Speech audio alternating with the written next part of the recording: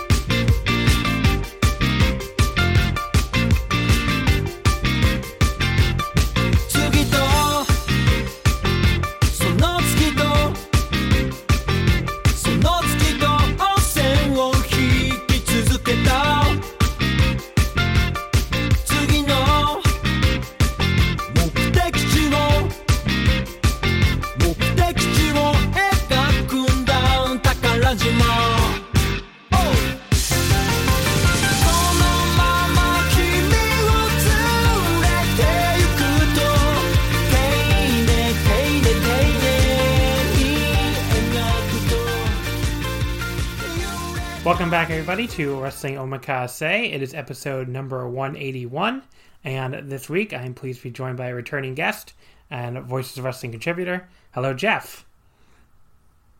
Hello, John. I called you Voice of Wrestling contributor. What's the last thing you've contributed? Oh, God. I did a review of... I don't even remember the show. It was a New Japan show. It was a New Japan show I wasn't particularly enthused with. It might have been one of the G1 nights. Okay. I can't, because I was trying to remember the last time you haven't written any, columns that have gotten Cody Rhodes to DM the Voice of Wrestling account in a while. But... Oh, yeah, I haven't done that yet. I did get retweeted by Rocky on my last article. That was pretty cool. Yeah, that's cool. Yeah. The articles that piss off Cody. We need more of those. God. Write something about it. The AEW people have been too smug lately. Oh, yeah, I'll be honest, man. When you watch AEW as a top heavy, if you just watch the top of the card, it's fine. I definitely think Lanza and them are a little looser on the bottom of the up mid card and the. Yeah, I totally agree. I mean, I find the main event the main event stuff is usually pretty good. Everything else can border on unwatchable for me, and I just can't. I mean, putting on Dynamite is how many stupid comedy segments do I have to sit through? There's usually terrible mid-card matches. And the middle of the card is not particularly enthralling in terms of the wrestlers. There's no one there that I'm really enthused to watch. I'm not trying to sit down and watch Best Friends versus Private Party. It's funny, you probably just named one of the only acts in the mid-card acts in the company I kind of like. But I don't like that. I like Best Friends, but there's so many acts in that company, I have no time for it all. I mean, Dark Order, Matt Hardy. Matt Hardy, oh God, Matt Hardy for sure. I don't know, I don't even really like Sammy Guevara that much. There's a lot of people in that company I'm just really not. The whole, the inner circle thing has killed. Sammy, I liked a little bit before, and same thing with what's the name. Proud and Powerful or whatever, but I don't know, Inner Circle has gotten so crappy that I think it's killed it for me. Yeah, Inner Circle is it's not great. I to be honest, I think the older wrestler influence ironically is the problem. Yeah. I like Jericho to me, anything he's touched, I've just not been a fan of. Yeah, the Jericho stuff has been brutal. I mean, and I love Jericho. I mean, for me, he was. I mean, until recently, he was still like a great wrestler, and I have him in the top 10 all time, probably top 5 somewhere in there. Yeah, man, it's been awful. Yeah. It's just not been good. And when I watched that match he had with MJF, I thought, oh, MJF's carrying Jericho. And if you would have told me a year ago I'd be saying that, I would have, yeah, I mean, lost your mind. At this point, I honestly, and I wasn't a big MJF fan. And he really started to win me over with that match against Moxley at All Out, which was like the only good thing on that entire show, practically. That show was ass. Yeah. And like now it does feel like Jericho is dragging MJF down, which is kind of crazy to say out loud, but like that's how bad this Jericho shit has gotten. I mean, who the fuck does a Hangover parody in 2020? Really fucking keeping it relevant there. But it was not great. Though, I mean, at least they did on the following show put over that young upcoming star Matt Hardy. Yeah. So I think he'll be something in about 5 years. I don't know. Yeah, the Matt Hardy shit is awful. I don't know. There's just so much shit in that company. I have no time for it all. But that's why it makes it hard for me to get through any episode of Dynamite. I end up turning it off after a half hour a lot of times. Yeah, I think my relative positivity towards the promotion has been because I watch the pay-per-views and I watch the top of the pay-per-views and nothing else. Yeah. As far as I'm concerned, they don't have a women's division. I don't know who's in that division. I don't care. I know Sheeta's really good. Coming out on behalf of sexism here, Mr. Jeff Andrews.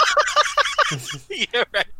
Yeah, it's not good. I'm sorry. Like if I wanted to watch good women's wrestling, I'd watch Stardom. Yeah, or Tokyo Joshi or a million other companies. Or literally any other company, essentially. I could watch WWE for that matter. I'm not going to. Let's not go crazy. I think WWE's women's division is better. I'm not. Well, yeah. Oh, better than AEW. But you have to sit through a lot of crap, even if you only watch the women's division, I'm sure you'd have to sit through plenty of bullshit. You would. But yeah, I don't know. So yeah, this is not the American Wrestling Sucks podcast. We are here to talk about Japanese wrestling.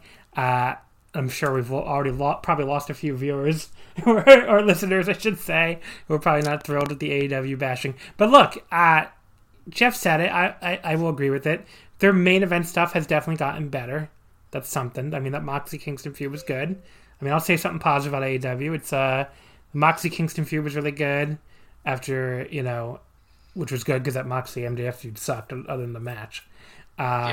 The Kenny stuff, as much as Kenny's not my favorite wrestler, he's being presented in a much better way now. And I agree. I'm sure I think it's grossly overrated, but I agree. Yeah, that's fair. Well, a lot of things. I mean, I'm trying to be positive about it. There's some good stuff there. It's just, to me, it's like really dragged down by the bullshit. And, if you listen to people who really hate New Japan right now, which I think kind of includes you, right? But and this part doesn't include you, I guess. But like a lot of people who I feel like are really down New Japan give AEW a pass for a lot of bullshit. And that does really annoy me. Because, like, again, I get if you're tired of run-ins or whatever, but I will take a lot of run-ins before I want to see Hornswoggle in a diaper. That's just me. If people would prefer the Hornswoggle in the diaper, which is, I made that tweet and people got mad at me. Like, oh, that's only 30 seconds. Well, it's like, well, you should, it's because it's a weekly thing. It's not Hornswoggle in a diaper every week, but there is some fucking Jericho bullshit every week. Look. If WWE did that, they would have gotten killed. Murdered. Yeah. Yeah. And they should have, because it's fucking dumb. So it's not good. Yeah. I don't understand sometimes. I mean, and I think a lot of the people, especially with VOW, are at least consistent in that they hate what they hate. Like, I don't hear Lanza go, "Oh, I loved that Orange Cassidy match." You know what I mean? Yeah. But I don't know. It just feels like the promotion gets a pass. It does. But the booking gets a pass. And it's annoying. But anyway, that's not what we're here to talk about. We're here to talk about New Japan. Yes, New Japan and DDT. The New Japan World Tag League Night 4 and the DDT DO Night 1.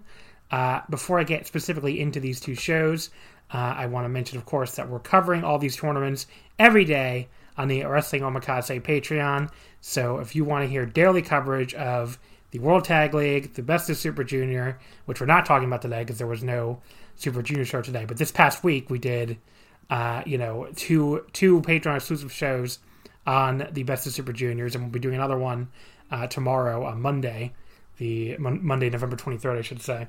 So that'll be on night 4, the Best of Super Juniors. So we've done a ton of shows on the Patreon already this week. This past week, I should say. We have more coming this week. 4 more standalone shows, including our first DO coverage on the Patreon, plus a Patreon exclusive doubleheader where I'll be joined by a guest, Liam McCann, actually, who's a guy I've wanted to have on the show for a while, so that'll be fun. And we'll be covering World Tag League Night 6 and DO Night 3. So tons of stuff, basically. You sign up, it's only $5. You'll get standalone shows covering 4 different shows, and then another double show exclusive to the Patreon covering 2 more shows. So 6 shows we'll be covering this coming week alone on the Patreon, and we covered 4, I believe, this past week. Either 3 or 4, I forget. I think it's 4. But either way, I think you're getting your $5 worth. I know I'm very biased, but it's at patreon.com/wrestling omakase. There's a great DO preview on the Voice of Omakase Patreon with myself and Jamie from the Dramatic DDT blog.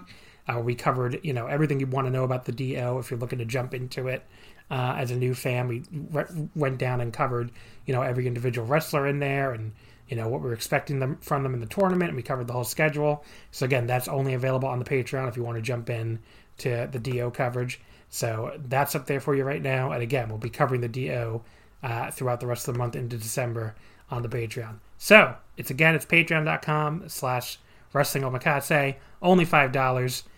Tons of tournament audio this week. Tons of tournament audio this past week. More to come. Should be a lot of fun. So please check that out. The show we're here to talk about today is World Tag League Night 4 from the Saku City General Gymnasium. Now, before I get into the actual show, the other thing I've been doing a lot of, with these lesser venues, I guess you could say, that they run during the Best of Super Junior and the World Tag League, is and people said they enjoyed this on the Patreon, so, I'll bring it here to the free feed. It's going over both the location of these venues for people who are interested in Japanese geography, and also past shows held there, because these are often venues that don't get very many shows, and and definitely not big shows. So this show is from, like I said, from the Saku City General Gymnasium. That's looks basically like it's in it's in Nagano Prefecture. So people will probably know the city of Nagano for the 1998 Winter Olympics. If you're old enough, I guess. I don't even know if you would know that, Jeff, but you're not. That in fact happened before I was born. Yeah. So no. But I was pretty young then, but there was a game for the Nintendo 64 that was probably pretty terrible, but as a kid, I really enjoyed it. So that's how I remember the Nagano Winter Olympics. But yeah, this is not quite in Nagano City though. This is a little bit to the south of that, but it's to the northwest of Tokyo. So you're well through Saitama, which is the neighboring prefecture, and then you're basically in the next prefecture over to the northwest. So this is it looks like kind of a small town in Nagano Prefecture. Saku. Let's see what the population of Saku is. I'm kind of curious now. The population of Saku is it's only 99,131. Actually, a little more than I would have guessed, but it's definitely not a big city or anything. But yeah, this is a city that they don't run super often. Certainly not in the Saku City General Gymnasium. They've only run it actually a total of 5 times, counting the show. So their first time they ever ran there was in 2000 for a Best of Super Junior show. The main event of that show was Kensuke Sasaki, Shiro Koshinaka, and Yutaka Yoshii defeating the Team 2000 trio of Masahiro Chono, Michiyoshi Ohara, and Satoshi Kojima. The top Best of Super Junior match, because they were only doing one Best of Super Junior match per show at this point. Wow. The only Best of Super Junior match of the show was Shinjiro Otani defeating Kid Romeo, who people might remember from the end of WCW. I believe it was the first and only, WCW Cruiserweight Tag Team Champion with Elix Skipper. So that was the only tournament match on the show, and it went 5 minutes and 37 seconds. So these tournaments were a lot different back then, I guess. But Hiroshi Tanahashi worked the opener, lost to Wataru Inoue. You wanted to add times have changed. Yeah. They took 6 years to come back. They finally came back in 2006 for the Best of Super Juniors again. You can see Naito and Yujiro in the opener, beating Mitsuhito Hirasawa. I believe that's the future Captain New Japan. Yes, it is. And Takashi Uwano. Don't even know who that is. That's just a guy, apparently. Anyway, so the tournament match, the main event here is Koji Kanemoto defeating Black Tiger. That probably is Rocky Romero. Yes, it is. So there you go. Then 2011, 5 years later, they come back for G1 Climax Special Night 2, so not an actual G1 show. That was main evented by the team of Goto, Naito, and Tiger Mask defeating the team of Nakamura, Yujiro, and Gato. So just a house show here. That match was actually probably pretty good. Yeah, probably. 2006, yeah. No, 2011. Oh, 2011, gotcha. Yeah. That still would have been pretty good. 4 years later, they come back in 2015 for a New Japan Cup show, Night 2, actually, which it looks like this was... Well, what the fuck? Where's the New Japan Cup match? So they did a New Japan Cup tour show and didn't have a single New Japan Cup match on the card, if this cage match entry is to be believed. That's kind of crazy. They stiffed the crowd on that one. They stiffed the crowd. Main event was Carl Anderson, Doc Gallows, and Bad Luck Fale beating Okada, Nakamura, and Yoshihashi. What a main event, folks. It was just terrible. You know, when I think of how bad 2020 New Japan is, I don't hearken to those days in particular. Yeah, I don't think 2020 New Japan is bad, but anyway. 5 years later, over 5 years later, is when they came back with the Best of the Super Juniors and World Tag League, in this case, World Tag League Night 4. So there's your history, folks, of New Japan at the Saku City General Gymnasium in Saku, Nagano. This show, on the other hand, was not that great. It really wasn't. I mean, look, this is... It pains me to come on the air. Again, I just disagree with Jeff on... I enjoy 2020 New Japan, and I think these tournaments have both been pretty good so far. Maybe the Best of Super Junior has been a little underwhelming, on the scale of Best of Super Juniors, but it's still been pretty good.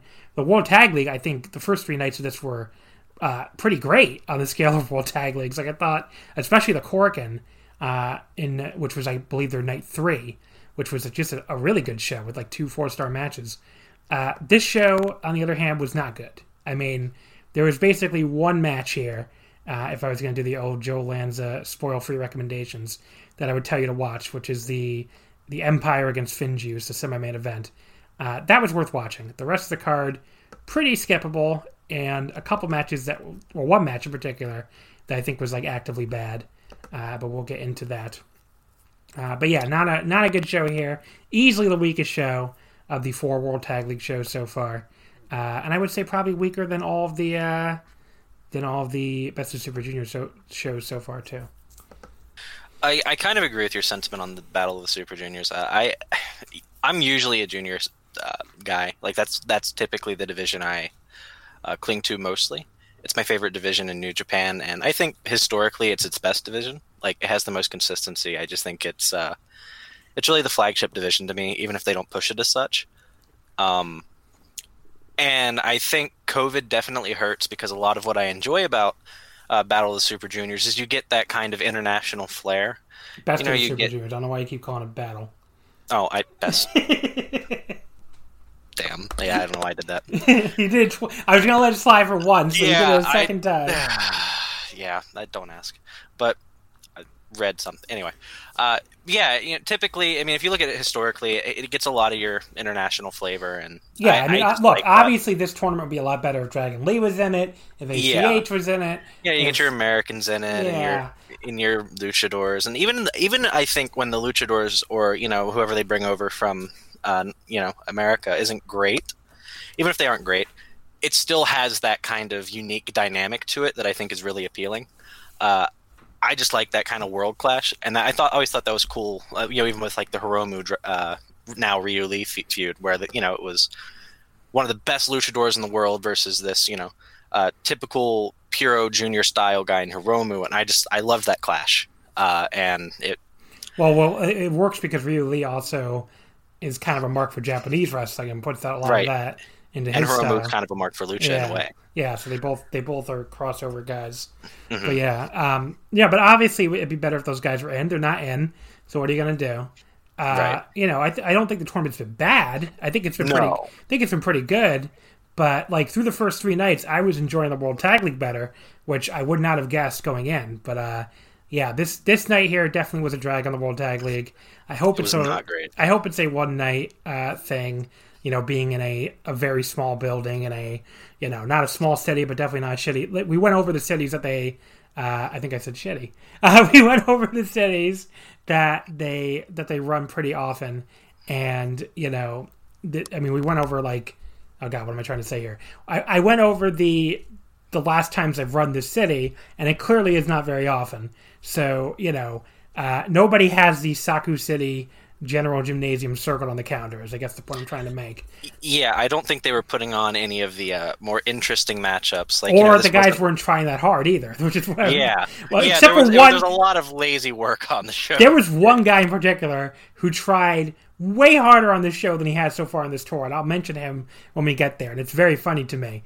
But most of the other people on this show just were not trying very hard, I think. Yeah, phoning it in, yeah. Definitely phoning it in. But, you're gonna have those kind of nights on a tour like this, I guess, and we'll hope it's a one-night kind of thing. The opener was the non-tournament tag, Satoshi Kojima and Tomoaki Honma defeating Yuji Nagata and Yota Tsuji. Kojima pinning Tsuji at 8:53 with a lariat. I don't have a ton to say about this, just like on the, if you've been listening along the Patreon, I haven't talked a lot about these non-tournament tags, just they're kind of all the same. I mean, look, this was fine. It's like a 2 3/4 star match, probably. There was Nagata taking it to Honma was fun. Tsuji took a really great bump for the final Kojima lariat, like spinning in midair. So it was a solid little opener, but obviously nothing you got to go crazy to watch or anything. Yeah, I don't know. I didn't think it was anything special, and it's kind of sad for me seeing the dads are starting to look a lot older all at once, all of them. And it's kind of like, I mean, they're still good, I'll still take a Kojima singles match tomorrow, but I think we're gonna get new dads soon. Not all of them all at once, but I mean. You know what I mean? We're going to start seeing some of the, your go-tos. They already Tanahashi's. Well, I don't think Tanahashi's close to being a dad. Goto really? to dad status? No. 3 years, I think. 5, maybe 3. I don't know. God, but 3 years isn't that close to being a dad. But look, Tanahashi is probably 3 years away from being Togi Makabe, and Makabe's not a dad. Makabe's like the border between dad and not dad. So yeah, maybe he'll probably ride that border for a while. You're right. Yeah. Match number 2: Sonata and Shingo Takagi defeating Chase Owens and Bad Luck Fale. Sonata pinned Chase in 9:45 at the O'Connor Bridge. That moves the LIJ team to 3-1 and drops Fale and Chase to 0-4. So Fale was the guy I was talking about. It is so fucking funny to me. Like, this Chase and Fale team have been awful on the first 3 nights. The only bad thing on the first 3 nights, honestly, they didn't break 2 stars for me before this. Like, I was at, let me see the ratings here. 1.5, 1.5, 1.25. I thought they'd been horrific. But this match was actually pretty good. I thought this was fun. I thought Fale, after sleepwalking at Cork and friggin' Hall, he's like, the Saku City General Gymnasium. Time to try. And it was just very bizarre that he, gave his biggest effort here on this fucking show, in this obscure little building. The Sonata Shingo team has been good all throughout this tournament. I thought they really complement each other really well. So there was a whole lot of LIJ merch in this crowd when they came out. There was a lady with, a homemade fan that said SND TKG. I guess because Sonata called him TKG on the... at the end of the last show at the Kurikan Hall. But yeah, I mean, it was, your typical kind of Chase and Fale jumping them to begin with. Fale came after that and I thought it was amusing that he told the crowd to shut the fuck up while they were clapping for Sonata. And it's like, technically they're not saying anything, sir. they can't shut up more than they are right now. But yeah, they beat on Sonata for a while. Not very interesting offense. But then, we got the comedy spot of Chase trying to put the Paradise Lock on Sonata, which I always enjoy. And he started asking for help from Milano on commentary. And Milano actually, stood up and started demonstrating one of the steps, which was kind of funny.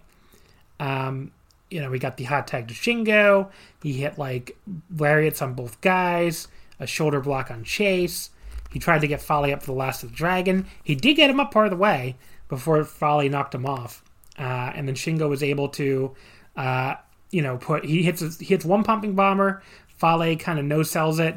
Fale goes for his own lariat, and then Shingo hits a second pumping bomber, and he finally does go down. And like I said, Fale may have done more in that 30-second sequence than he had in his entire tournament up to that point. And then, Shingo and Chase had a fun little exchange with Chase trying to hang with Shingo. Sonata ends up tagging in after that and gets, double teamed by the heels, and Chase hits a nice running knee attack, almost like a knee Shining Wizard for a 2 count. Chase goes for a package pile driver. Sonata gets out. Fale comes in to help Chase again, but Sonata sends them into each other. Fale ends up running Chase over by accident. Shingo hits a lariat on him all the way to the floor. Sonata goes for skull end, but you think that's the finish because we just had the big clothesline and everything sending out Fale, and then instead Chase rolls him out of nowhere and gets a super close 2.99 counts. That was pretty great. And then he tries another schoolboy for another close near fall, but then Sonata gets the O'Connor roll, and that gets the pin. This was the best Fale and Chase match this tournament so far by a million miles. I went 3 1/4. I just thought this was a pretty good match. And again, like I said, they hadn't even broken 2 stars for me before this. So this ended up being one of the better matches on the entire show, unfortunately, which, that speaks to some of the rest of the show. But yeah, I mean, Shingo and Sonata continue to be a fun team who complement each other pretty well. And Fale actually kind of tried. So good for him. And Chase was good too. So good little opener. Yeah, I really like this Shingo Sonata team. Actually, they're the bright spot of World Tag League for me. I think they work a lot better than Sonata and Evil did. Just in terms of in-ring, I think Shingo can kind of carry the team. And I think he's a better workhorse than Evil. I don't think that's a hot take. And Sonata has they have a unique kind of chemistry post-match too. The quiet guy, the loud guy. Yeah. It does work. So it's a neat combination. I'm a little sad that odds are they're not winning. I don't think I mean, maybe I don't know who Shingo's facing for the Never title, but I have a feeling it's probably not happening. And but I hope this is a fixture in the division for a while because I really like it, and I would love to see them get a little bit, featured a little bit, but I doubt it. They'll probably just be a World Tag League thing. Yeah, probably. Any other thoughts on the match?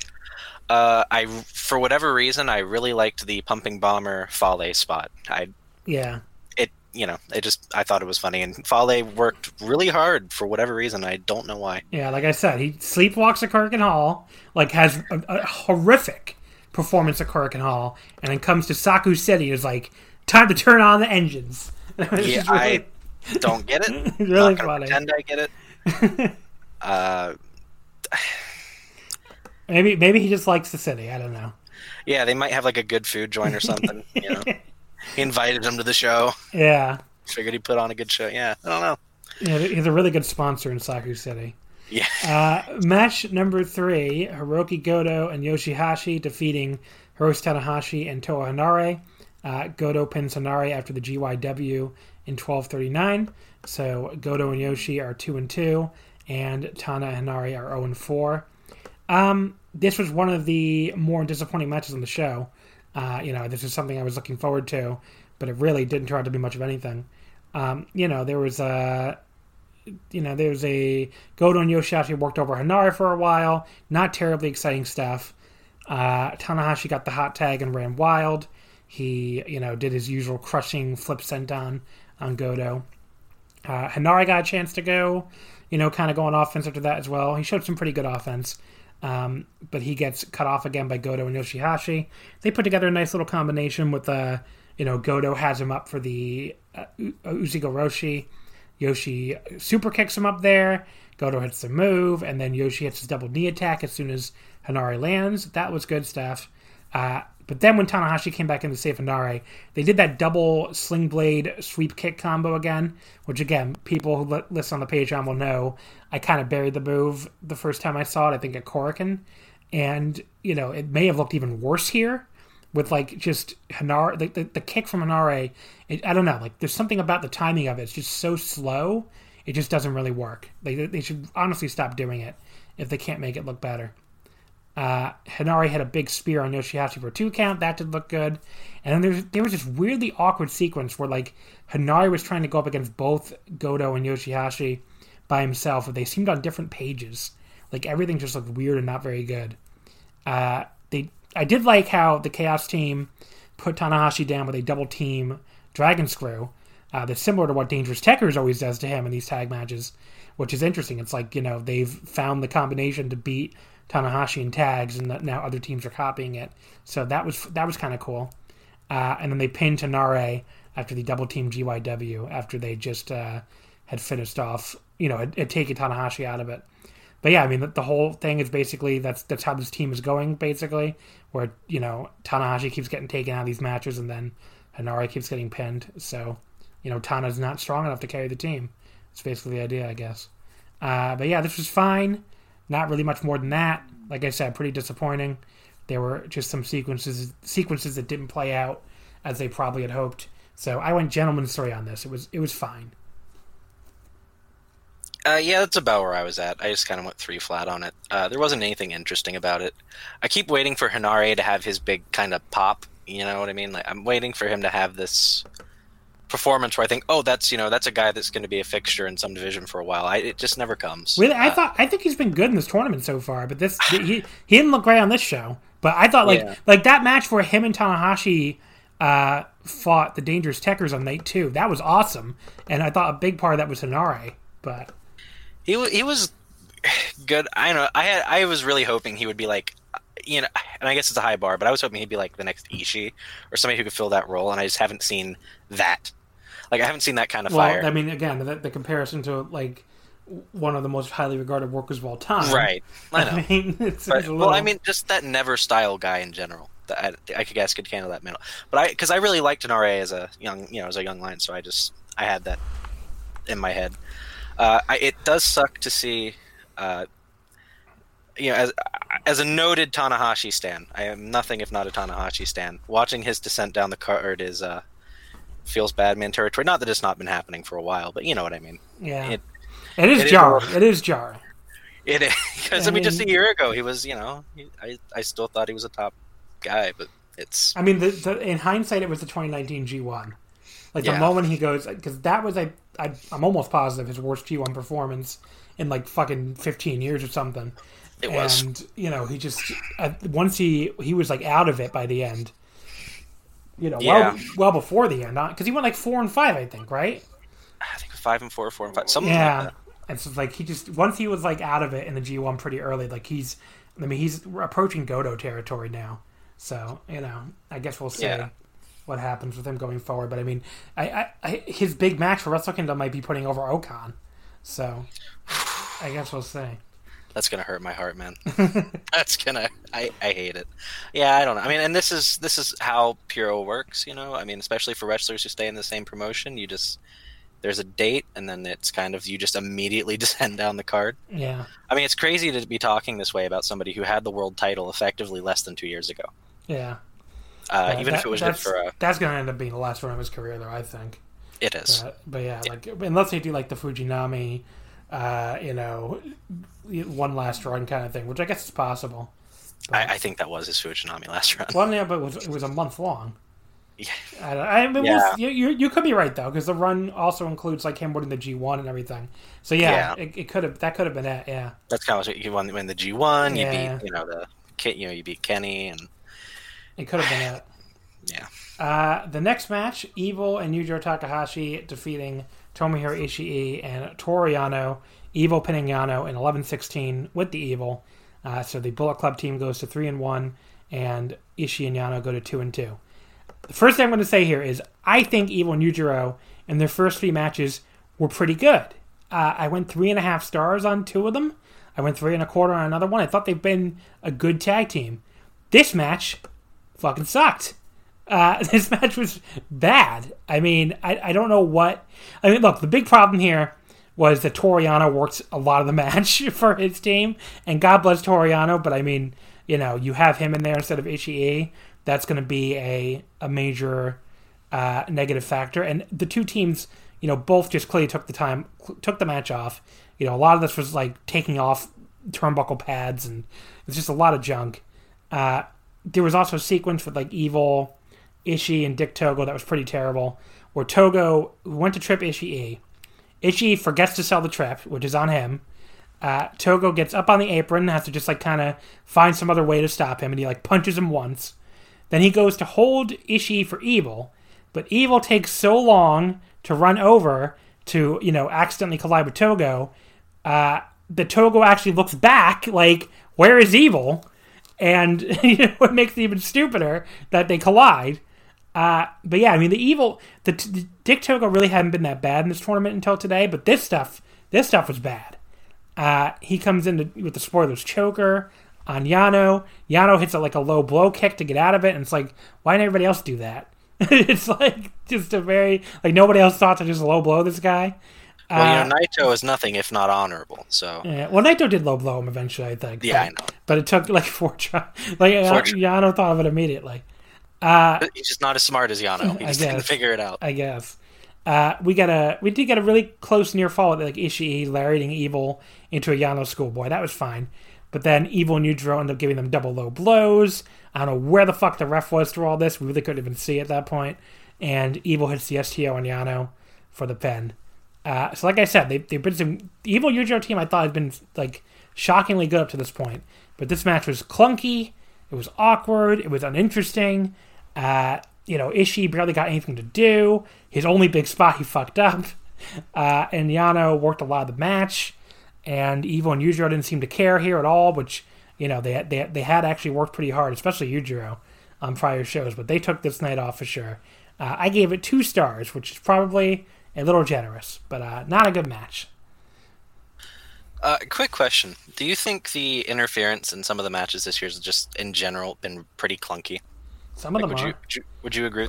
Do you think that might be part of why people are like... No. No? Okay. Everybody hates the interference because people don't want that in New Japan. People fair. hate it. I mean, that's not what they want out of Japanese wrestling. That's fair. I just noticed, like... So to me, Jay White's interference stuff is usually pretty... Well, White and Gato are the best people at it. That is for sure. Yes. And then, like, I noticed Dick Togo and Evil, and it always looks pretty clunky, and it makes everyone look dumb, honestly. Like, and I think that's where it bothers me the most. Like, if it was restricted to, Jay White and Gato doing, silly shenanigans, I'd be fine with it. But I don't think Dick Togo has been very good. I think Evil and Yujiro have been surprisingly good on the tour. I thought that would be the worst team in the tournament, or at least one of them, and it hasn't been. But yeah, this match was kind of an egg, but I don't know necessarily that they were to blame for it, to be honest. Yeah, Ishii and Yano did not give a shit either. Yeah, I mean Ishii was taking the night off. Ishii clearly was like, he barely was in the ring, honestly. And if Yano is Yano, I mean, what are you gonna do? Yeah. Yano's great at comedy, but like when it comes to non-comedy stuff, he's not gonna, especially if he's not gonna try very hard. I mean, he didn't even do his belly to belly. His belly to belly suplex is awesome, but he didn't even bother with that. Yeah, man, because they just had a fucking 4-star match for me at least, with Goto and Yoshihashi at the Korakuen, and Yano worked plenty of that match, and he was good. So I guess it's just an effort thing. Yeah, it's an effort thing. I mean, Yano did the belly to belly in that match. He did some other like little stings, and obviously Ishii worked a lot of it too, which helped. But yeah, this match just was not good. I mean, I'm just pining for the Yano shooter tour. Yeah. That's all I'm pining for. I want Ishii and Yano, but I want Yano to have been hit in the head really hard, and he comes back as like a shooter Yano. He does all the amateur spots. Yeah, Inokiism Yano. He comes back, he just starts double-legging people and throwing them around. God, that would. The semi-main event: the Empire team of Great Okan and Jeff Cobb defeat FinJuice. A little surprising, maybe. Jeff Cobb pins David Finlay in 15-13 or 15-15 with the Tour of the Islands. So Empire is 3-1. FinJuice are now 2-2. This was the match of the night, by a pretty wide margin, I think. I mean, I guess not 3.5 stars. So it's not like it was an awesome match or anything, but it was a good match. Started out a little bit slow. They were targeting Cobb's arm. Probably not the worst idea. The Empire team turned things around by isolating Finlay. Juice got the crowd really fired up, or what passes for that, for a clap crowd. The most they got into anything all night. So I think Joe Lanza made that point on the flagship that Juice really gets a lot of these clap crowds, and it definitely was true here. Finlay does finally get the tag, and then Juice hits a series of punches. Nice falling clothesline, and then a Manhattan drop on Okan, followed by a kind of awkward-looking spin kick. Heads up top and gets a nice crossbody on Cobb for a 2 count. Okan and Cobb then cut Juice off and started like a second heat segment on him. And I liked Okan, just like pounding on Juice in the corner with shots to the gut. Like he has good like physical charisma, which elevates like little spots like that. Juice was, I think, the first guy in history to dodge the sliding tree of woe kick from Okan, unless Okada did, and I forgot about that, but I don't think he did. That lets him tag in Finlay. Finlay hits this nice jumping uppercut, big drop kick on Cobb and a plancha on Okan. So good stuff from Finlay. He keeps running wild on both guys back in the ring, hits one of his spinning uppercuts off the second rope, which Okan takes like a shockingly nasty bump for. He just lands like right on his neck. I was like, geez, buddy. Almost like a Naito level of like taking a nasty bump when you probably didn't have to. Finlay goes for an exploder. Okan blocks it, gets one of his judo throws to take Finlay down before he tags out, which again, if people haven't heard on the Patreon, I've really liked that Okan like adding that element to his wrestling style more and more, like just throwing in his legitimate martial arts background. I think that's going to help him go a long way, honestly. We get the delayed gut-wrench suplexes from both Okan and Cobb. Always an impressive looking spot. FinJuice came back with the double drop kick, Russian leg sweep combo. They had a double flapjack on Okan. Now there's unfortunately a bad spot here where Cobb lost track of what he was doing or something. He like tried to attack Juice before Juice was supposed to tag out to Finlay. So Cobb ends up looking like kind of an idiot, just like lunging at Juice where he's not actually supposed to cut him off. So it looked pretty bad. I had to take points off for that. Like it just looked like they had no idea what they were doing. The camera also missed Okan hitting the claw slam on Juice. It's not the fault of the wrestlers, but not good by the camera team there.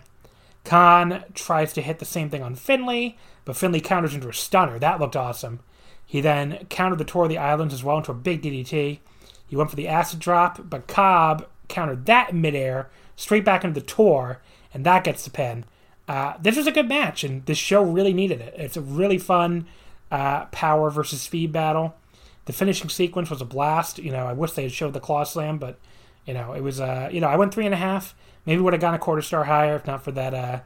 Embarrassing moment with Cobb just before the finishing stretch got going. But this was good. The Empire team continues to be a lot of fun as these like powerhouse heels who don't need to cheat to win, which kind of stands out among New Japan heels at this point. And them standing over the fallen FinJuice on the outside after the match was a great visual. So, they're just a team I'm really into right now. They're one of the highlights of BetMGM has an unreal deal for sports fans in Virginia. Turn $5 into $150 instantly when you place your first wager at BetMGM. Simply download the BetMGM app and sign up using code Champion150. Then, place a $5 wager on any sport. You'll receive $150 in bonus bets, regardless of your wager's outcome. And if you think the fun stops there, the King of Sportsbooks has plenty of surprises in store. Check out daily promotions, same-game parlays, live bets, and so much more. Download the app in Virginia today and get $150 in bonus bets instantly from your first wager. Only at BetMGM. BetMGM and GameSense remind you to play responsibly. See BetMGM.com for terms. 21 plus only. Virginia only. New customer offer. Subject to eligibility requirements. Rewards are non-withdrawable bonus bets that expire in 7 days. Please gamble responsibly. Gambling problem? Call 1-800-GAMBLER. Promotional offer not available in Washington, D.C. Of the tournament so far. Yeah, noted Enochiism enthusiast John from Omakase. Why? What did I say? Liking the judo throw. Well, the judo throw is also. I don't hate Enochiism. I don't know why you're saying that. It's some kind of gotcha. I like a lot of that Enochiism stuff. I know. I get it. But... I mean, actually, I did too. I prefer that style to a lot of things. Actually, we're not doing a discussion on Enochiism. I think it's fine. I'm not as into Okarn as a lot of people are. I don't like the gimmick. It's not for the. But the new look is good though. He got rid of the goofy because like Joe keeps saying he misses the fucking goofy pants. I don't get I think now he basically refined the gimmick down to where he's still doing the Mongolian chops. He still yells. It stands out. But it's nowhere. That's the part I don't like. Okay, but I'm saying the gimmick as a whole is nowhere near as goofy now. Without that goofy outfit, he moved the question mark down off his fucking eyes, so it looks like he can see when it comes out. Which I don't know why that's such a big improvement to me, but it looks way better now. But yeah, I just think his look now. He looks like a regular. I mean, look, you could say he doesn't stand out as much, but I think his physical charisma and his that helps him stand out still. I don't think he needed the extremely goofy outfit, but He clearly has the tools. I just don't know what happened. And this has been the last few Young Lion, or last couple, I guess. I don't know what happened to just debuting somebody and allowing them to kind of find themselves. But well, yeah, they don't do that anymore, clearly. Yeah, I don't know why this has become the 80s WWF factory of wrestlers, but it's not my gig. Well, the last guy who came back as himself, I guess, was Hiromu, right? I mean, even Sho and Yo, I mean, they didn't really have that big of a gimmick, but they still, shortened... I think they were acceptable. Yeah, they shortened the names, and... Yeah, I guess they count. So they would be the last Even Jay White, I mean, he had a gimmick, but it was... That's true. It was clearly easier to work through than... But I think they are getting Great-O-Khan more and more, he feels more comfortable, and he feels like he fits in more as a New Japan wrestler to me by the day. Right. I think the gimmick was too goofy when he first came back, and now that they've toned it down quite a bit already, I think it really fits in well. But right, well, I think Okarn... I don't hate Okarn as a worker. I don't like the moveset. I think it's a bit silly, but I think he's clearly very talented. I think you can modify a couple things, and he'll be really good. Yeah, and I think they will. I think that's what's frustrating, and that's also what's frustrating for me with Kawato. Maybe he doesn't have the ceiling of the other juniors, but there's very clearly a niche he can fulfill.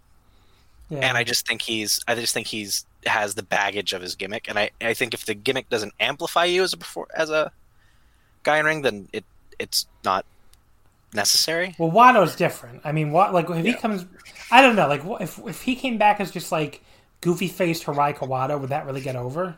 I don't know. Yeah. It's an open question, I guess, but I'm not. I'm not really that worried about the Master Wato thing doesn't bother me that much because I never thought his ceiling was very high anyway. So, no, he was just the guy who gets a win over the heel on the last night of Super Juniors after losing every other match. Well, they're pushing him a lot harder than that so far. Yeah, which I don't think fits him. Yeah, I don't know. I guess we'll find out. But yeah, what do you think of this match? The match itself, I liked it. It was my favorite match of the night. I think Cobb he's starting to fit in a little bit better in New Japan, I think. I think that started with G1. I didn't like his first G1 run at all. I agree. Yeah. But I thought he looked a lot better in this one. And I thought he looked pretty decent here, other than the fuck up with Juice. Yeah. I think Juice has really... He's weird to me. There are times I watch Juice and I think they should just put the rocket on him, and there are times where... he clearly has charisma because the crowds get very behind him, and he's able to manipulate them to do things, and it's impressive. But I'm never enthralled with his actual work. I agree. You know whose work is really good now? Finley. Finley is great. Finley is I love Finley. Finley, I don't know when that happened, but all of his like his stunners and DDTs and stuff, and like they look so crisp. Yeah, he looks really good. His work has gotten. I mean, he was never a bad wrestler to me. Like I liked his Young Lion stuff, but the last like year or so, he's gotten his moveset has gotten so much better. It's better, and his strikes look better. Like everything he does just looks sharper, and I love it. Yeah, his look is it's better that little too. stuff I like. His look's a lot better. Yeah, so I mentioned that last time I was on actually. Yeah, so I mean, Finley's a guy to me who has honestly, I think he has more room to grow at this point than maybe even Juice does. Yeah, I think I would start. Plus, he already has a built-in feud with Jay White, who's going to be at the top of your card for a while. So, like, to me, he's the natural guy I would build up. Yeah. I think Juice is eventually going to fall behind him. I think Juice is kind of peaked. Yeah, I don't disagree. The match was good, but it wasn't anything I can like comment on. It's there, much like most of World Tag League. Most of the night, excuse me. Most of the night, yeah. The main event: Guerrillas of Destiny defeating Dangerous Tekkers.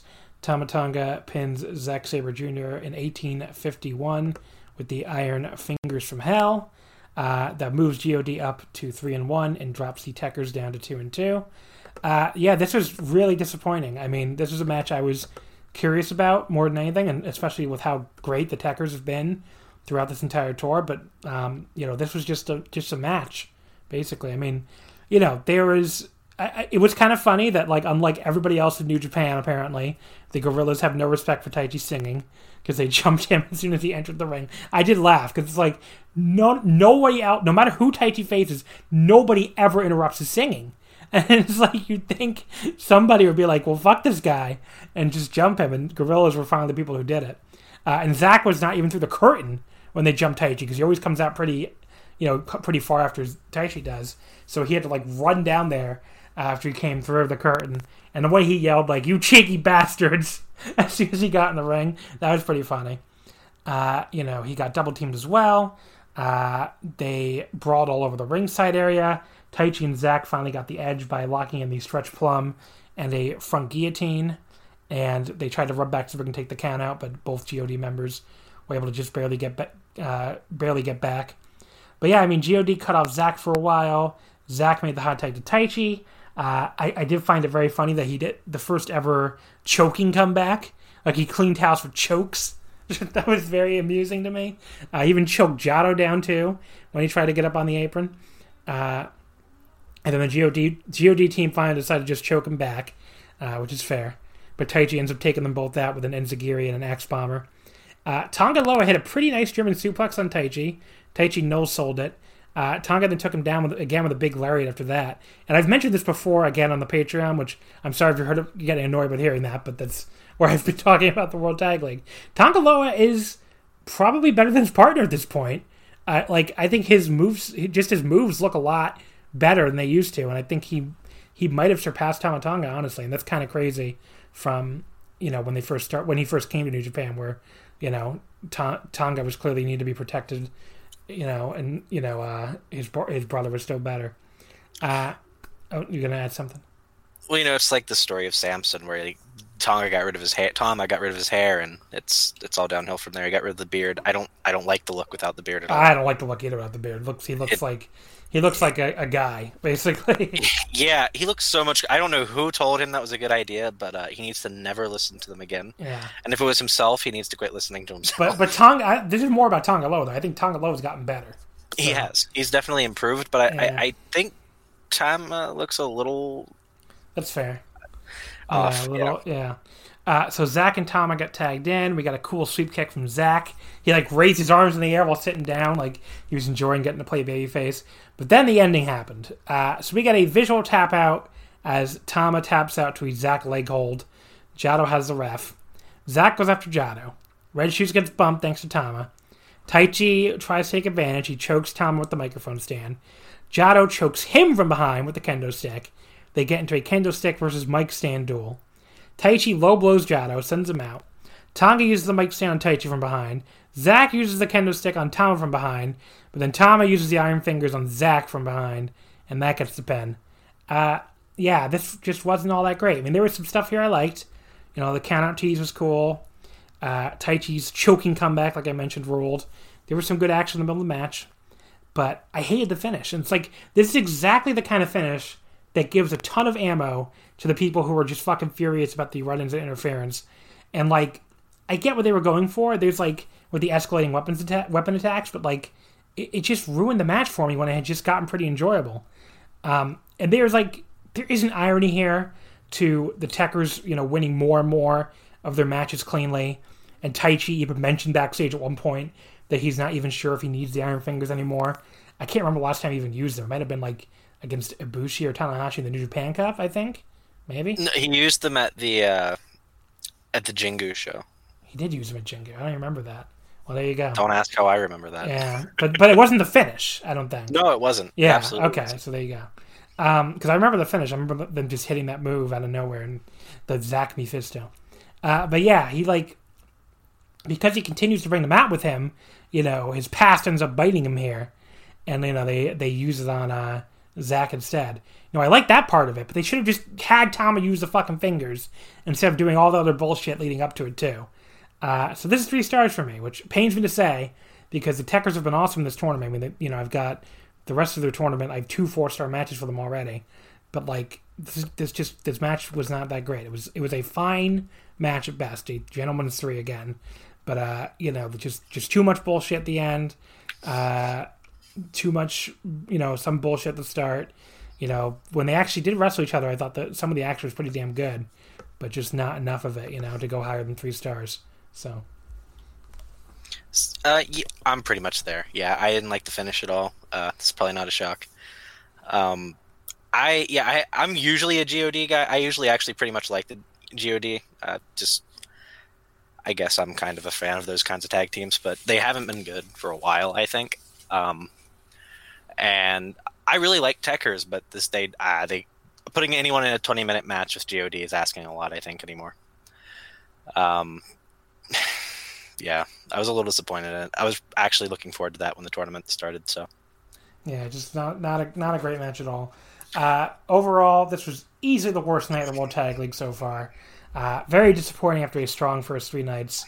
But if you haven't been watching up to this point, I would say skip this show, go back and watch that Korakuen instead, because that World Tag League Korakuen was great. This show was not good at all. So hopefully it's a blip and they get things back on track quickly.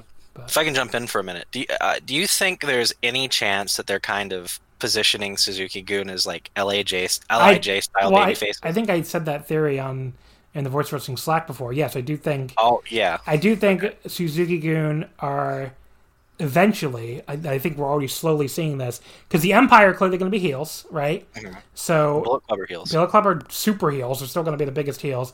So and now you can basically look at Chaos and Hantai as the same thing now. And then LIJ have clearly moved towards the face side. I mean, LIJ used to be the true neutral of New Japan. They would be heels when they fought Chaos and Hantai, and they would be face when they fought Bullet Club or Suzuki-gun. LIJ now has moved to the Chaos spot, where they are just baby faces. I mean, I don't even think that's controversial at this point. They're clear baby faces now. So that means we need a new true neutral. And I do think it's going to be Suzuki-gun. I think they're going to be heels when they face Hantai, Chaos, and LIJ, but they'll be faces when they face Bullet Club and Empire, and they will start doing more, because they totally avoided Suzuki-gun versus Bullet Club feuds in the past, and I think you'll see Suzuki-gun versus Bullet Club and Suzuki-gun versus Empire, so that I do think will happen. I think they are going to be the new like LIJ true neutral unit, and before LIJ it was Chaos that was like the true neutral, but before they moved into babyface, so it is kind of how they do things here. But yeah, I mean, if you look at they win their matches more and more cleanly. The Desperado and like Kanemaru still cheat, and Taichi and Zack still cheat a little bit, but not they pin people cleanly a lot. And Minoru Suzuki at this point really doesn't cheat much at all. So no, he doesn't. But yeah, I think Suzuki-gun might be the new LIJ style true neutral unit. And if you notice, a lot of Suzuki spots are now specifically there for crowd interaction. Yeah. Just the wind-up elbow, and it's like the crowd just all goes wild. He's too charismatic, I think, at this point to be a true heel anymore. Yeah. The crowd loves him. Same thing with Taichi. Everyone loves Taichi now. Everybody loves Taichi. Everybody loves even like Desperado. People really like, and there's too many guys in that unit. I mean, I wonder if there are some people who would break off, like I don't know, maybe Kanemaru would go to Empire or something. But the unit just seems too, I don't know, they seem too babyface now to be heels. But I guess we'll see. The World Tag League standings after Night 4. We have Evil and Yujiro, Great Okan and Jeff Cobb, Guerrillas of Destiny, and Sonata and Shingo all tied for first with 3-1 record for 6 points. Right below them, you have the Dangerous Techers, Finjuice, Goto and Yoshihashi, and Ishii and Yano, all 2-2. And then your 2 winless teams, Tanahashi and Inare, and Fale and Chase Owens. So we'll see if they get a win here at some point in this tournament. The next World Tag League show is Night 5. That will be Tuesday, November 24th, from the Big Palette Fukushima. This again will be covered on the Omakase Patreon. So if you're not a subscriber, patreon.com/wrestlingomakase. The opener is again Kojima and Honma against Nagata and Tsuji. Your first tournament match, Finjuice against Fale and Chase Owens. I think Finjuice is going to win that. I don't think they're going to have Fale and Chase get their first win off of Finjuice, but who knows? I don't think they're going to get the one where I think we might see a first win finally. Tanahashi and Hinari against Evil and Yujiro. I think Tanahashi and Hinari could play spoiler here. I think it would be like a good little feel good moment. So we'll see. And Evil and Yujiro are still already 3-1, so they're going to lose a couple matches because I don't think they're going to win this thing.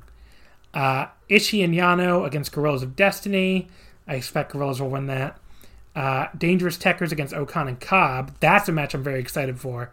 It could go either way. I think the Techers will win, but we'll see. And then I think it'll be like another cradle pinfall, like maybe Taichi will pin Okan or Cobb with the Taichi style Gato clutch or something. And in the main event, Goto and Yoshihashi against Shingo and Sonata. That could go either way too. I think Goto and Yoshihashi could win, especially if Shingo and Sonata are not going to win the tournament. But we'll see. Or not even make the finals, maybe. But yeah, that's your next World Tag League show. Before that, we have a Best of Super Junior Night 4 on Monday at the G Messi Gunma, which is Master Wato versus El Desperado as the main event, which even Desperado was saying in an interview that like the company is testing him by giving him Wato in a main event. So that'll be quite interesting to see what they can do there. But yeah, that'll be tomorrow on Monday. Or it could be today by the time a lot of you are listening to this, but there you go. There's your New Japan coverage. Let's move over to DDT for the opening night of the DDT DO Grand Prix from Korakuen Hall, which was also held Sunday, November 22nd. So this is a tournament with 2 blocks of 7, if you didn't hear my preview back on the Patreon. We went through the entire format, but basically, you have 2 blocks of 7, you have three matches per show, so one person gets the night off on on every show. In this case, or one person each block, I should say. So in this case, the person who got off in the A block was Soma Takao, was Yukio Sakaguchi in the A block, and then Soma Takao got the night off in the B block. So that's how that worked. They were both in the opening match. There was an under match. I didn't see it. I don't know if you did. It was Mizuki Watase and Hideki Okatani beating Yukio Naya and Keigo Nakamura when Watase pinned Nakamura with a Hurricanrana cutback in 5:54. Did you see that? Yeah, wasn't my gig, but okay. Yeah, I saw it. Okay, I didn't see it because when I watched the show live last night, and when I watched the live feed, it went right to the tag match, or the 4-way tag. The opener was the only non-tournament match on the main card. It was Yukio Sakaguchi and Saki Akai defeating Soma Takao and Mad Pauly, Toru Owashi and Kazuki Hirata, and Dan Shokudino and Antonio Honda. Sakaguchi submitted Honda with the anal sleeper hold in 7:23. Hirata had a new homemade belt representing who was the best in the DDT Rarity Squad. I thought was kind of funny. What was not funny was the farting sound effects over the speakers when Honda kept giving his own partner, the Gone the Fox to the ass. The same thing happened when Hirata chopped the ass. I don't know. All the ass comedy didn't do a lot for me here. I didn't rate it because it was pretty much all ass comedy. I think people know if that's for them or not. Didn't do much for me. Yeah, not what I watch DDT for when I drop in. I think if a gun was to my head and I was watching it and I wasn't coming on the show, I would have skipped that probably in the first 2 minutes. But And it was what it was. Some DDT comedy lands for me, but that wasn't it. Yeah, that's the same. I mean, I like a lot of their comedy, but that just wasn't that funny. So, match number 2 was our first DO Grand Prix. So they split this up with like all the A block matches in a row, and then all the B block matches in a row, which is interesting. Not normally how companies do it with these, round robin leagues. That was cool to see. So we had the first A block match. Akito defeated Mao with the Octopus Dream in 7:08. This I thought was a weird match. Like, Mao did like some slow motion counters, was like literally hiding behind the referee, was a lot wackier than I was expecting. It wasn't a comedy match per se, but like maybe you'd call it like a chuckle match or something. I don't know. Like, the fans seemed to be chuckling a lot for sure, and I think that was the general idea. They traded cradles, and that led to Akito getting the pin. There really wasn't much to this at all. Like, I don't think it was horrible or anything, but they just didn't do much of anything. I went like 2 1/4. So like under below average match. Pretty disappointing, given I usually love both these guys. But like I said, they just didn't do anything here. Yeah, so somebody who doesn't watch DDT a lot, which I guess is the position I take when I'm hopping on here. You were on the last show we talked about DDT, I want to say for the record. Oh, well, I guess I'm becoming a regular. There we go. So I liked Akito, though I think part of that was the Naruto opening as his entrance music. Yeah. But he was. I liked him a lot better than Mao. I just did. But the match itself wasn't anything to write home about.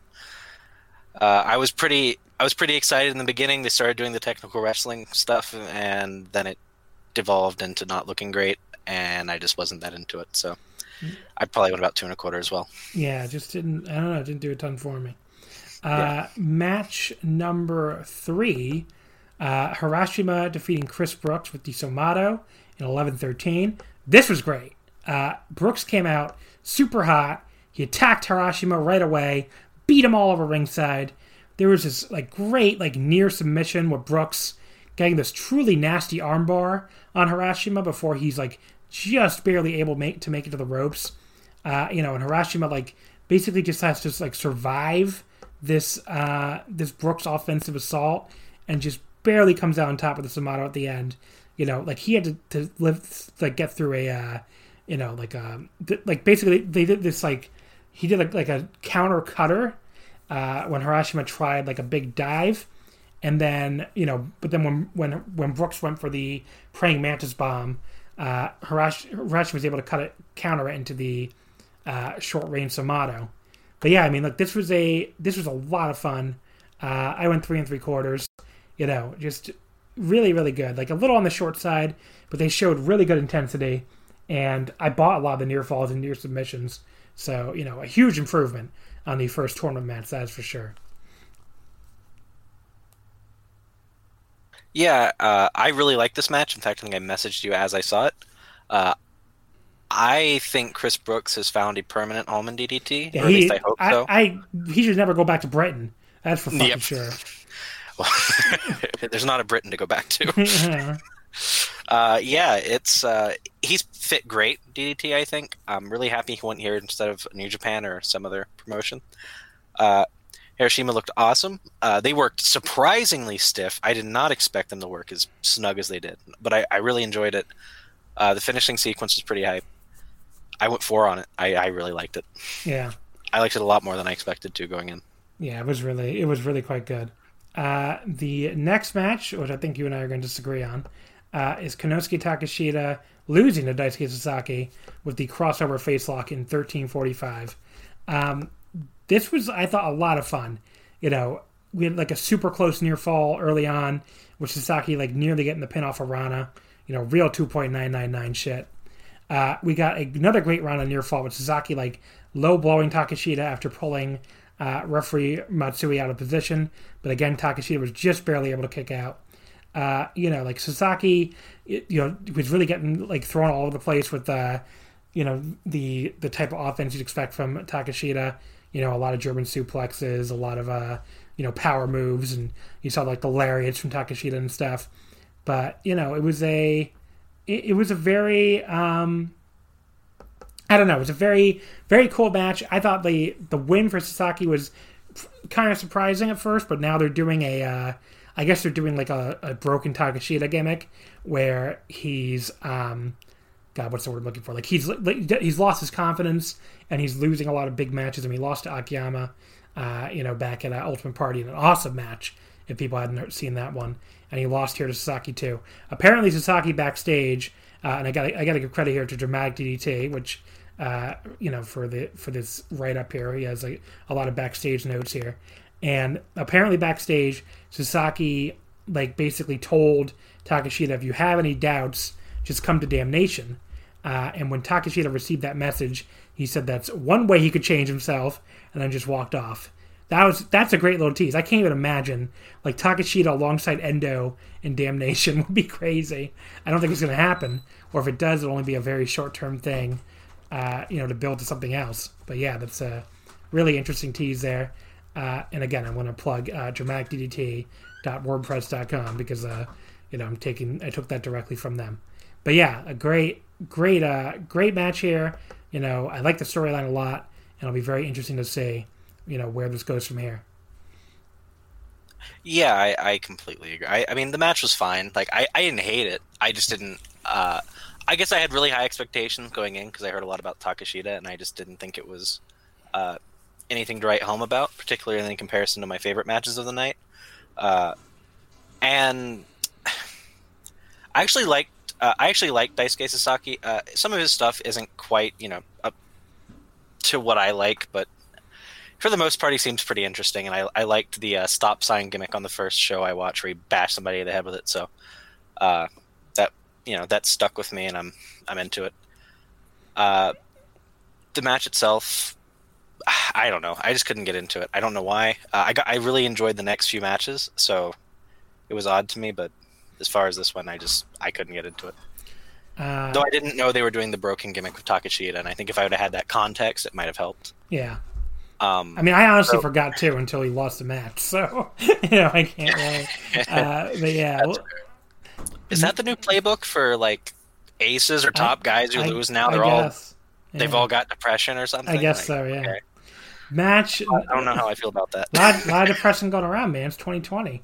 I guess. I don't need reminded. But yeah, the B block starts out here with match number 5. Makoto Oishi defeats Shuma Katsumata with the Fujiyama knee lock in 7:39. This was a fun back and forth match. It had they got 5 million near falls in here in the 7.5 minutes. I mean, they really they're like, we are gonna fucking fill this 7.5 minutes with every goddamn near fall we can. It was really cool too that Katsumata came out to the ring wearing the NWA shirt. Which that went over your head, I'm sure. But it was the Idol group. The two of them were in, along with Mao. So yeah, I absolutely didn't know that. Yeah, but it was. This is a lot of fun. I went 3.5 on it. A good match here, especially for the time they were allotted. I thought they really made the most of it. Yeah, I liked it. I went 3.5 on it, so it was a lot better than I expected going into the match because I didn't really know either of them. I think the right guy won. I really liked Oishi when I saw him, so I think I said I didn't like Oishi last time, but I must have misspoke because that wasn't the person I was referring to. But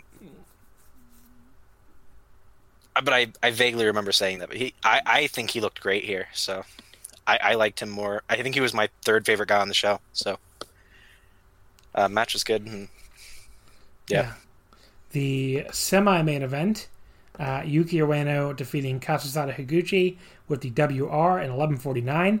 Result again kind of surprised me a little bit. Maybe it shouldn't have, since Ueno is a singles champion now with the Universal title. But this was fucking awesome. I mean, one of the not like one of the best matches ever or anything like that, but just two young guys going out there and just making the most of the time they had here, and really, really impressive stuff.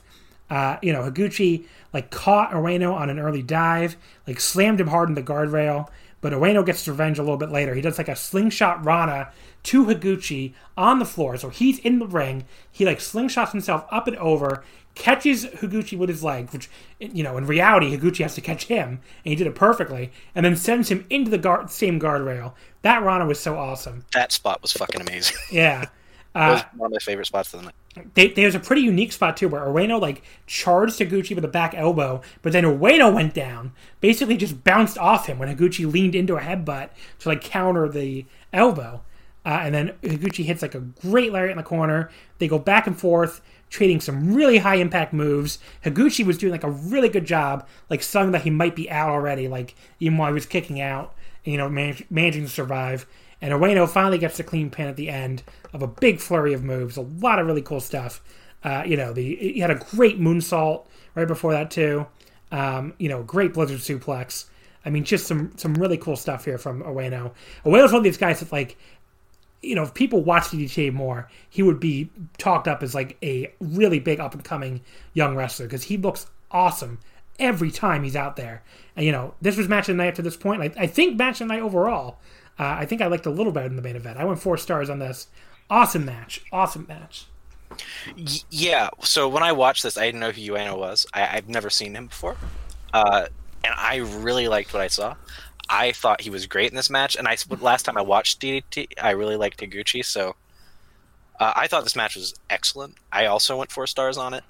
I thought the finishing sequence was top-notch, and to be honest, it was a lot of what I kind of am missing from New Japan these days. I really enjoyed it. Yeah, and it was like definitely, you know, if you're missing a clean finish, like 2 back and forth type of match, you know, this is definitely it. I mean, it was a really awesome match. And Higuchi, so it's interesting because I think Higuchi is also another guy who's just in the right spot. I think if he worked this style in New Japan, he wouldn't hold up quite as well. And he wouldn't stand out as much. Yeah. But in DDT, where he's so much bigger than everyone, and he has so many smaller guys to bounce off of him, he's really good here. I think this is a great fit for him, and I'm very happy I've kind of tuned into him now. So even if I don't watch DDT a lot, when I do, I immediately search him out on the card. I'm like, okay, that's, you know, he's one of the guys I really look forward to watching. The main event, Tetsuya Endo defeats Jun Akiyama with the Shooting Star Press in exactly 14 minutes. This started out a little slow and tentative, which is why I thought they were going a lot longer than 14 minutes, honestly. But it picked up with a big space-flying tiger drop from Endo to the floor. And then Akiyama's offense looked so good here. Like, he ran Endo over with a lariat, like, takes him down with these multiple knee attacks, locks his guillotine. Like, if he was going to win there, it would have been fine, because, like, he looked like a fucking world beater here, and he's obviously, you know, 50-something, I think, right? Or is he still in his late 40s? He's at least in his late 40s. He's 51. 51. Yeah, I figured. Yeah, and, like, he's still so good. We get the first exploder from Akiyama. Endo kicks out. Akiyama looks for the wrist clutch exploder, but Endo, like, does this great roll through into a really cool cradle for a close near fall. And then Endo comes back with this big flurry.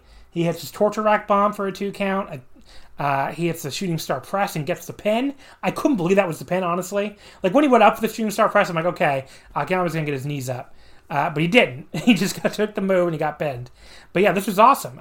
You know, maybe a little under my expectations, like I said, because I thought at the start when they were like doing a lot of like feeling each other out stuff, I thought they were going to go pretty long. You know, maybe like at least 20 minutes. And, you know, like I said, it obviously finished up after only 14.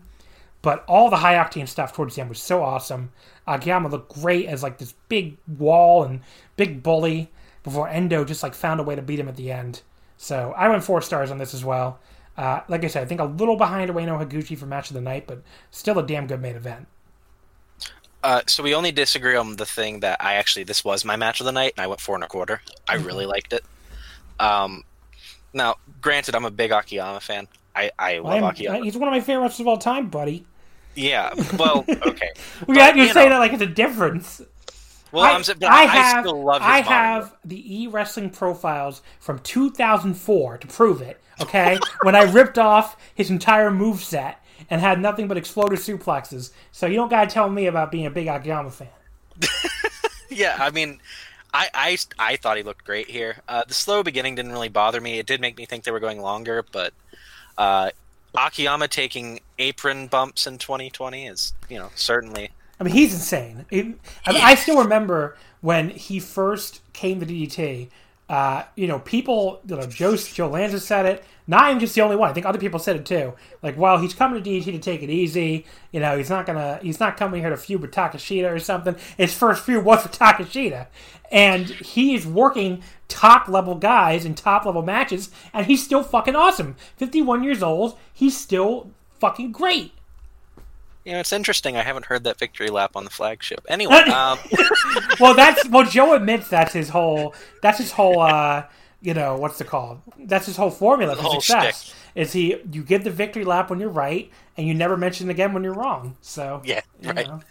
Well, that one's gonna stay in the holster for a while then, because he's come here to work. I think. I mean, he's looked great. He looks better. He's working harder here than he did in All Japan. Yeah. For the last few years, anyway. I mean, he looked great. Endo. He's clearly just been like rejuvenated by getting to work all these new young guys. I agree, and because he gets to work a different style of match. Well, I completely disagree with that. I think he's brought his style to DDT. I think he's imposing his style on DDT. And I think he's imposing his style, but I don't think he's getting like clubbed in the head by Suwama. So I think, fair, I guess. And he's not. I mean, he's not. I just think it's maybe a little easier. I don't really want to say easier. I just think it's different. He's working juniors now, basically. Right. Like he's in a junior promotion for the most part, and he's getting to do a different kind of style. Like he's getting to I think especially that Takeshita match from Ultimate Party was really his style of match. But I think he's getting to work a different he's getting to work as like the big bully instead of being up against all these heavyweights. That is true. Right. So yeah. So instead of having to kind of, I'm not gonna say the underdog, but kind of an underdog role against like a Suwama. Yeah. Instead, he's able to be the big guy, and he's dealing the punishment instead of getting it. Yeah, and I think that's probably better on him, especially at this age. But he's been great, and he really he brings fire out of the guys he gets in the ring with. Yeah, your Endos, and I really enjoyed this. I thought Endo looked great. He's a freak athlete, and that just pops off the page every time I watch him. And he has really, super charisma too. He has great, which is why I've always said Endo versus Takeshita. I've always been Endo because they both have great athleticism. They both pull off their moves about as good as anybody in wrestling, but Endo has the in-ring charisma to me and the pop off the page charisma. Hey, Takeshita, I think he kind of struggles with that especially for a guy that's pushed as a big ace. I think he doesn't have the ace level charisma. Yeah, when I watch him, I don't get what other people get. I mean, I think he's a really good wrestler, but I just don't think. I think he's a good wrestler. I don't get any charisma. Yeah, he doesn't have ace charisma. But it is how old's Endo? Endo's like 29. See, it surprises me. You're big. I mean, maybe they've come to him, but to me, if you're New Japan, you just throw a blank check at the man and drag him over, kicking and screaming. I mean, I think if I was building a junior division, it would be Hiromu and then him. They tried to get a lot of DDT people over the years, so yeah, I'm sure he was one of them. Yeah. I'm gonna say I just think if I was building a junior division, it would have been. I mean, my priority list would be Hiromu at the top for obvious reasons, but then it would be him. He's great. Every time I tune into DDT, I'm always kind of shocked at how good he is, and I guess I need to quit being shocked about it. Yeah. So I went 4.25. I really enjoyed it. The height he got on the shooting star was kind of nuts. Yeah. I mean, he was in the air for like 2 seconds. He was just. Yeah. So I really enjoyed it. So the DO standings after night one. Oh, so the show overall, great show. I mean, basically, you can skip the opening tag, the four-way tag, and you can also skip Akito and Mao, honestly. But every match after that was like good to great, and the two main events were awesome. Just a really fun show. It's a breeze. It's only 2 hours. I mean, just an awesome start to the tournament. So the DO standings in the A block. Akito, Harashima, and Sasaki are all 1-0. Yukio Sakaguchi is the one guy who hasn't wrestled yet at 0-0. And then Takeshita, Mao, and Chris Brooks all start off 0-1. B block, Tetsuya Endo, Makoto Oishi, and Yuki Ueno all start 1-0. Soma Takao still hasn't wrestled yet. And then Shuma Katsumata, Jun Akiyama, and Katsusada Oguchi all at 0-1. Let's take a look ahead to night 2, which we got a little bit of a break here. Night 2 is not until Friday the 27th. Again, this will be covered on the Omakase Patreon. So we don't have a match order yet, so all I can tell you is what the matches are and what I think the main event will be, but we don't have the exact match order at this time. So this is from the Tokyo Narimasu Act Hall. This is one of the 2 free shows they're doing during this tour, so it's a free attendance. The opener is a tag match with Yukio Naya and Hideki Okatani versus Tomomatsu Matsunaga and Keiko Nakamura. A block matches, Takashita versus Akito, Sasaki versus Mao, and Sakaguchi versus Brooks.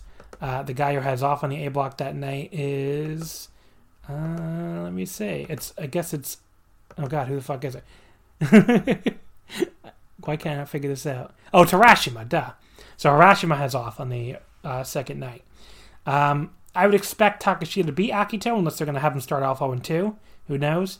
Sasaki Mao, maybe Mao gets the upset after Sasaki, got the big win over Takashita. And then Sakaguchi versus Brooks. I think Brooks will win, but that could go either way, really. The B block, you have Tetsuya Endo versus Shuma Katsumata, Kazusada Higuchi versus Makoto Oishi, and Soma Takao versus Yuki Ueno. The guy who has off in the B block is Jun Akiyama. So there you go. No Akiyama for free. I think he does work the other free show, but there you go. Endo Higuchi, that should be... Oh, that's on the 28th. Never mind. Endo and Shunma. Endo will win that. Higuchi and Oishi, I think Higuchi will win that, especially after he lost his first match. And Soma and Ueno could go either way. Maybe Soma wins that, especially since Ueno's already 1-0. But yeah, main event. There's not a super obvious main event to me here.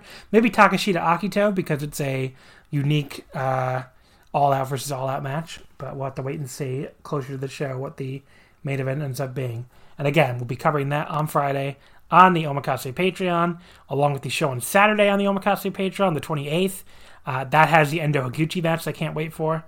And then back here on the free feed, next Sunday, we'll be covering another DO show. I'll have a guest, TJ, from the One Wrestling Podcast to cover the Best of Super Juniors Night 6 from Corkin Hall and the DO Night 4, which is their Osaka show. And that show has Harashima versus Sasuke, Endo versus Ueno, some good stuff there. So definitely going to be excited to talk about that one. Jeff, anything you want to wrap up with here before we wrap things up? No, other than I'll probably be doing 2 articles in the near future. One on Tanahashi's unfortunate descent down the card and what that means to me in particular as somebody who kind of came in off the back of Tanahashi. I wasn't one of the guys who hopped in during the Omega Okada era. Not that I think there's anything wrong with it. I got in for Tanahashi.